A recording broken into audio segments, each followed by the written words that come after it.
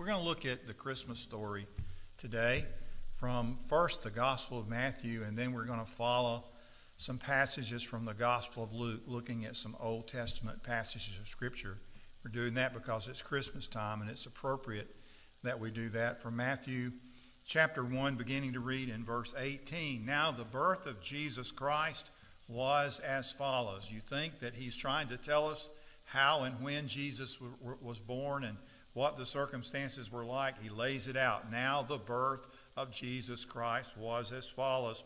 When his mother Mary had been betrothed to Joseph, before they came together, she was found to be with child by the Holy Spirit. And Joseph, her husband, being a righteous man and not wanting to disgrace her, planned to send her away secretly. But when he had considered this, behold, an angel of the Lord appeared to him in a dream, saying, Joseph, son of David, do not be afraid to take Mary as your wife, for the child who has been conceived in her is of the Holy Spirit. She will bear a son, and you will call his name Jesus, for he will save his people from their sins.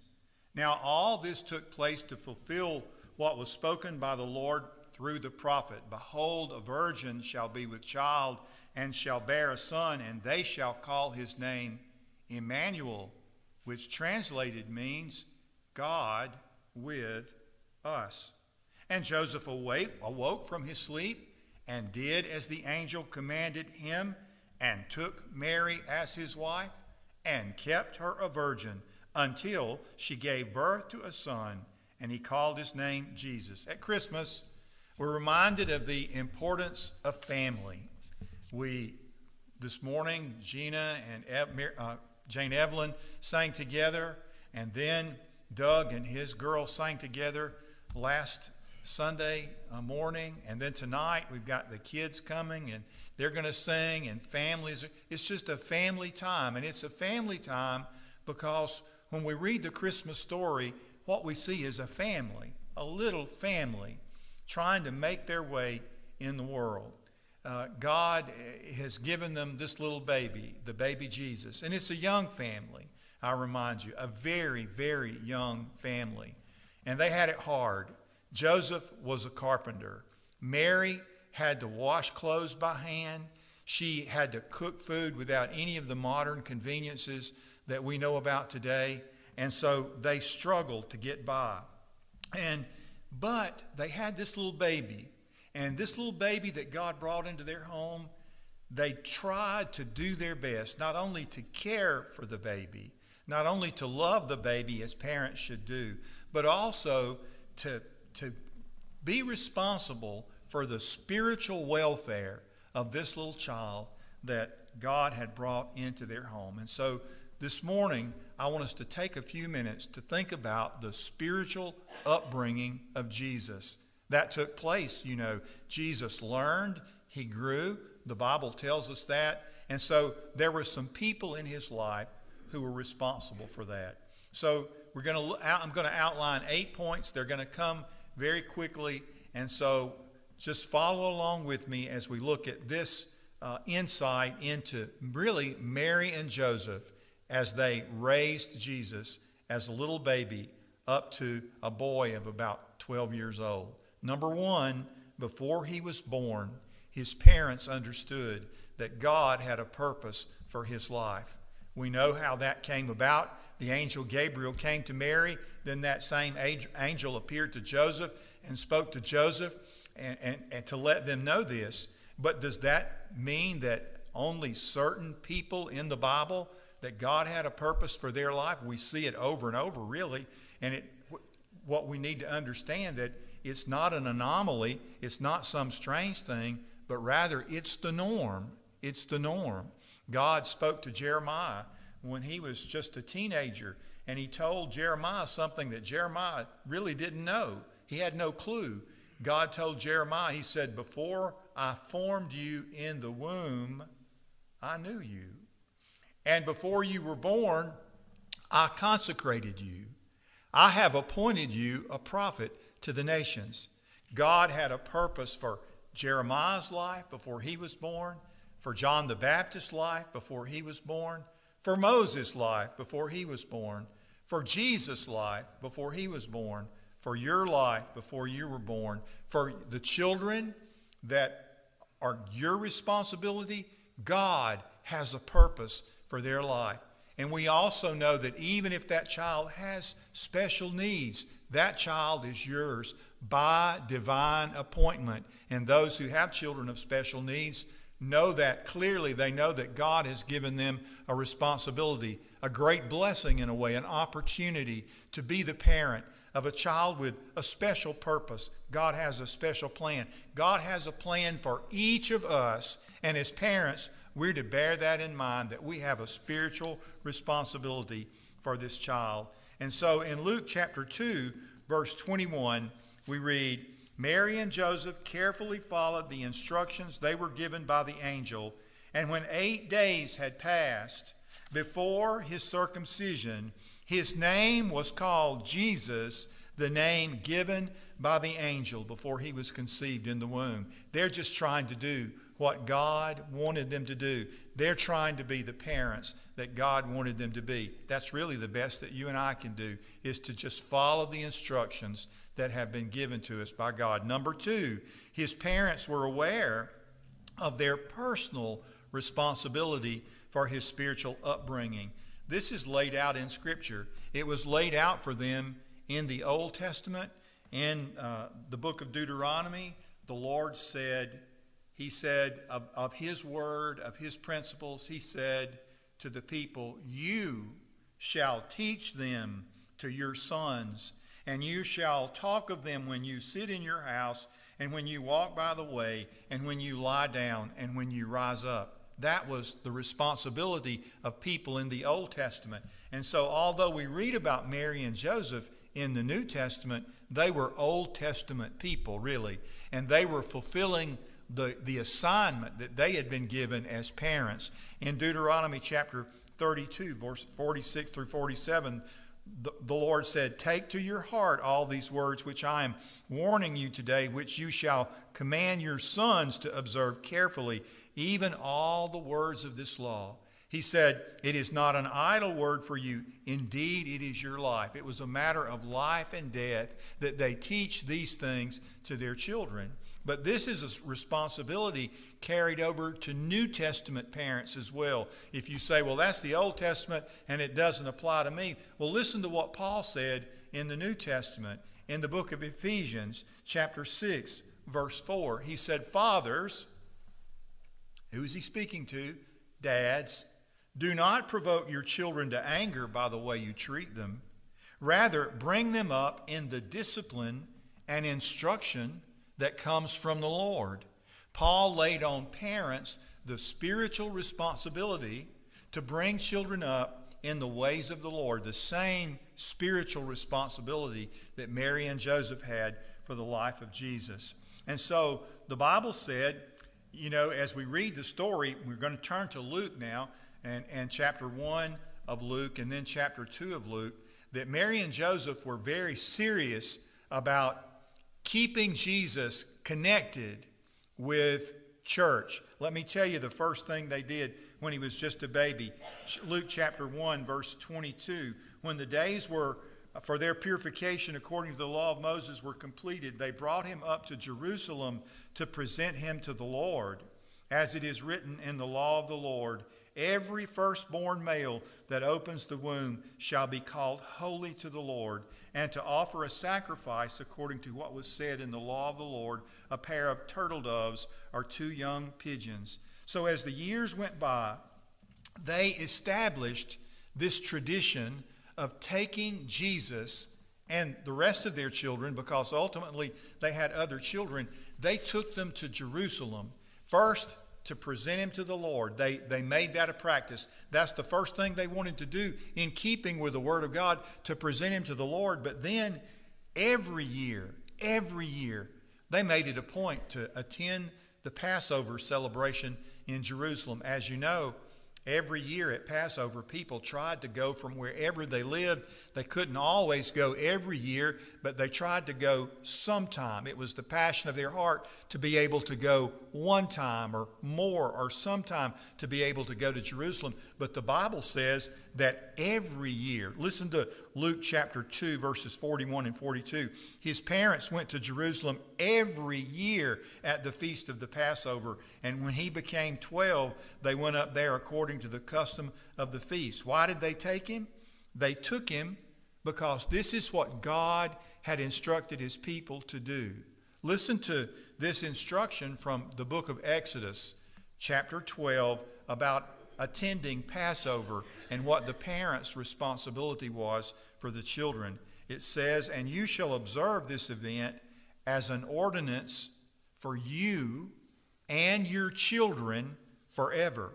When you enter the land which the Lord will give you as he's promised, you shall observe this rite. And when your children shall say to you, 'What does this rite mean to you?'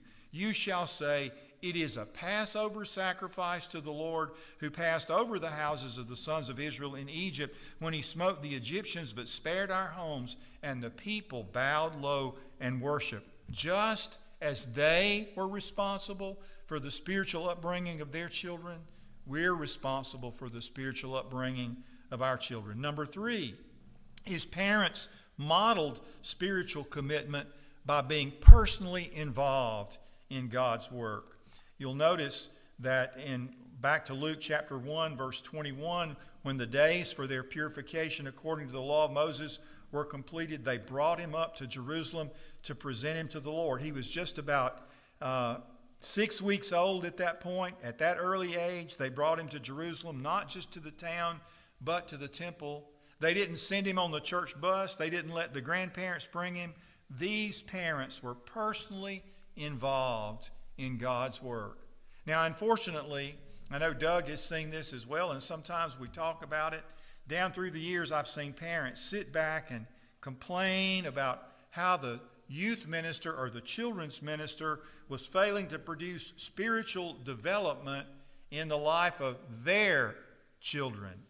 Notice, their children. First, it's not our responsibility to do that. We can facilitate that, but it's your responsibility. If there is a failure there, the first thing you need to do is to consider what you're doing at home. Second, some of those same parents who complain sometimes came to church so sporadically that they sabotaged any impact the church or its programs could have on the lives of their children. So here Mary and Joseph, they were involved in God's work, and they started early, realizing that God had a purpose for their child. And in that same passage, Luke chapter 1, verses 22 through 24, it said, "When the days for their purification according to the law of Moses were completed, they brought him to Jerusalem to present him to the Lord. As it is written in the law of the Lord, every firstborn male that opens the womb shall be called holy to the Lord, and," notice, "to offer a sacrifice according to what was said in the law of the Lord, a pair of turtle doves or 2 young pigeons." Here's number 4. His parents modeled the importance of their own commitment by being personally invested in God's work. Now, the way the scripture laid this out was that a child was to be presented to the Lord, and that the parents were to bring an appropriate sacrifice. What the scripture said was they should bring a lamb for a sacrifice. That's what they were to do. They were to give a sacrifice. They were to give an offering to the Lord, a sacrifice. It was to be a lamb. But if they were poor, they could give a pair of turtle doves or 2 young pigeons. What did Mary and Joseph bring? A pair of turtle doves and 2 young pigeons. They were poor, but they didn't use the excuse of being poor as an excuse not to give. They did exactly what God wanted them to do. That was a sacrifice for them. It was not something easy or simple for them to do. Likely, they had to they may have had that at home, or they may have had to purchase that, as many people did at that time, but it required an investment on their part. They were investing. There's something about giving that connects your heart to God in a deeper way. And sometimes in the church, we become takers but not givers. We live on Christian welfare. We expect the giving and sacrifices of other people to provide for the spiritual upbringing of our own children. But this example of Mary and Joseph teaches us that even if you're poor, you should give. Chapter 2, verse 41, now his parents went to Jerusalem every year at the feast of the Passover. One of the things that verse means above anything else is they were faithful. They were just simply faithful. In other words, that's number 5. His parents were faithful to God's work. There was a consistency about their commitment. They were faithful. And so because they were faithful, Jesus was raised to be faithful. My mother went to church every Sunday when I was growing up. I give credit to my mom for my involvement in church. My dad didn't always go, but my mother always went. And she made sure every Sunday that I was in Sunday school. By the time when I was 7 years old, from the time I was 7 years old until the time I was 18, I had an 11-year perfect attendance pin in Sunday school. But it didn't have anything to do with me. It had to do with my mom, who insisted that I be in Sunday school. She taught the senior adult ladies class in our church for 60 years, from the time that she was a young lady until the time that she couldn't go up the steps to teach it anymore. She taught the Sunday school class. She was faithful. She modeled faithfulness for me. And that's what parents should model to their children, is being faithful to God's work. So how many times do you think that Jesus had been to Jerusalem by the time he was 12 years old? He'd been 12 times. Because that's what they did every year, because they knew they had a spiritual responsibility. What happens to parents who raise their children that way? They lose their children. They lose them. We read the rest of the story very simply, beginning in verse 43. And as they were returning after spending the full number of days, the boy Jesus stayed behind in Jerusalem, but his parents were unaware of it. But supposing him to be in the caravan, they went a day's journey, and they began looking for him among their relatives and acquaintances. When they did not find him, they returned to Jerusalem looking for him. Then after 3 days, they found him in the temple, sitting in the midst of the teachers, both listening to them and asking them questions. And all who heard him were amazed at his understanding and his answers. When they saw him, they were astonished, and his mother said to him, "Son, why have you treated us this way? Behold, your father and I have been anxiously looking for you." And he said to them, "Why is it that you were looking for me? Didn't you know that I had to be in my Father's house?" They modeled commitment. They were faithful. They were involved. They were invested. It was a heart matter to them, and so it became a heart matter to Jesus. Number 6, your personal commitment to God, or lack of it, will show up in the life of your children. And where was Jesus? He was in the temple. Why should they have been surprised? Didn't they know? That's what Jesus said. Didn't you know? Several years ago, I visited a lady that was my next door neighbor growing up. She was dying of cancer, and when I visited her in the hospital, her son was in jail again. He grew up right next to me. And there were some things that went on in his home when he was growing up, when he was just a young boy, that may have had an impact on the fact that that happened. Didn't they know that when they had trouble in their home, that their troubles would turn around and impact him and have an influence on their life? Didn't they know that? So Jesus just turned around to his parents and said, "Didn't you know? Didn't you know after the way you've raised me? Didn't you know after the way you've encouraged me? Didn't you know after the way that you've modeled your own commitment that this is where I would be?" Parents, don't you know that your example, the spiritual upbringing of your children, is going to impact their lives and their future across the years ahead. Number 7, the spiritual upbringing of the children in our church requires a congregational commitment. If you look at verse 44 of the 2nd chapter of Luke, you see where they went to look for him. When they couldn't find him, when they lost him, where did they go look for him? They went to the caravan of folks they'd been hanging out with. That's where they went. To the caravan of folks that they'd been going to church with. They went to look for him among them. A community of some sort is going to help you raise your kids. A caravan of some sort. Is it going to be the caravan at the ball field? Is it going to be the caravan at the river? Is it going to be the caravan at the horse show? Or is it going to be the caravan of people that come to church modeling their commitment to Christ and their faithfulness to Christ? There was a caravan of people here who shared a common faith. I love to tell this story, and I told it to you before some years ago. When Will Willimon, that was his name, Will Willimon, was the dean of chapel at Duke University, he had a parent who called him on one occasion. He was absolutely irate with him. His daughter had been involved with some of the student groups there on campus, and had told her parents that she was not going to pursue her graduate degree.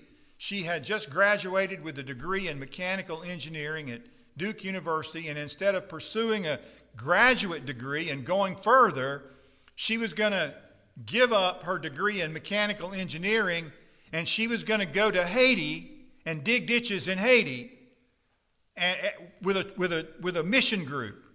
And so when this father calls Will Willimon the dean of chapel at Duke University, he's upset. He said, I hold you personally responsible for this.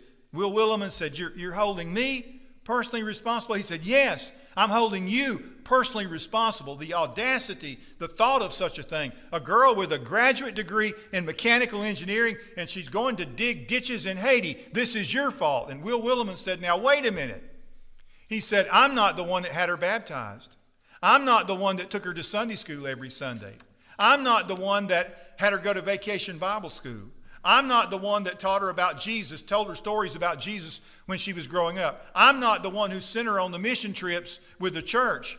When he said, that was you, that was her parents that did this, that had this influence. And the father said, but all we ever wanted her to be was a Presbyterian. But didn't they know? Didn't they know when they modeled that kind of commitment, when they made that kind of investment in her life, when they had shown her what it was to be a follower of the Lord Jesus Christ, that is exactly who she would become. She would be a person who understood that Christ wanted all of her life, and she gave all of her life to Jesus. That's simply what Jesus was saying. Didn't you know? Didn't you know that because of the way you raised me, that I would give my heart and life to God, to be His servant? That was God's purpose for His life. And so as we raise children in our homes, we need to remember that God has a plan and a purpose for them. Whoever they are, however they've been placed into our home, even if we've adopted them, God has placed them into our hands. We have a spiritual responsibility for those children. And finally, let me remind you, last point, parents are still the most important people in the life of their children. Nobody is more important than mom and dad. Not the youth minister. Look at him. Certainly not him. Not the pastor. Look at me. Certainly not me. You kids, as you grow up, you're thinking, well, I'm going to do a better job than raising my children. When I have children, I'm going to do a better job than my parents did when they were raising me. I think every child thinks that way. And then we grow up and have children of our own, and we find out, don't we, Brian, it's not quite as easy as we thought it was going to be. And it's not going to be easy. It's going to be a challenge for you too. Your parents probably are doing the very best they can. There's no book that they have to go by, especially for you, Braden. There's no book. They didn't write a book on you. So they're just trying to do the best they can, but they love you, and that's the job of parents, to love their children, to walk with Jesus day by day, and just do the best you can. But one of the best you can is to bring them to church. The best you can is to model commitment. You know, when we were thinking about redoing our children's ministry a little bit in our preschool, we had someone come from New Orleans Baptist Theological Seminary, an expert on children's ministry, because sometimes people are pushing to have children's church. But you know what they told us? The experts say? The experts say the best place for a child to be in church is sitting with their parents in the congregation, watching Daddy open his Bible when the preacher calls out the scripture, watching Mom open her hymnal and sing, watching Mom and Dad bow their head and pray, watching the offering plate pass and watching Mom and Dad drop something in the offering plate. You thereby model your commitment to the Lord.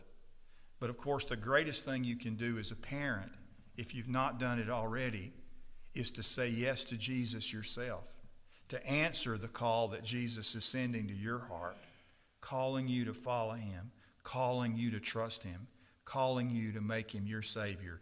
If you've not done that, that's your number one priority in leading your family. Let's pray.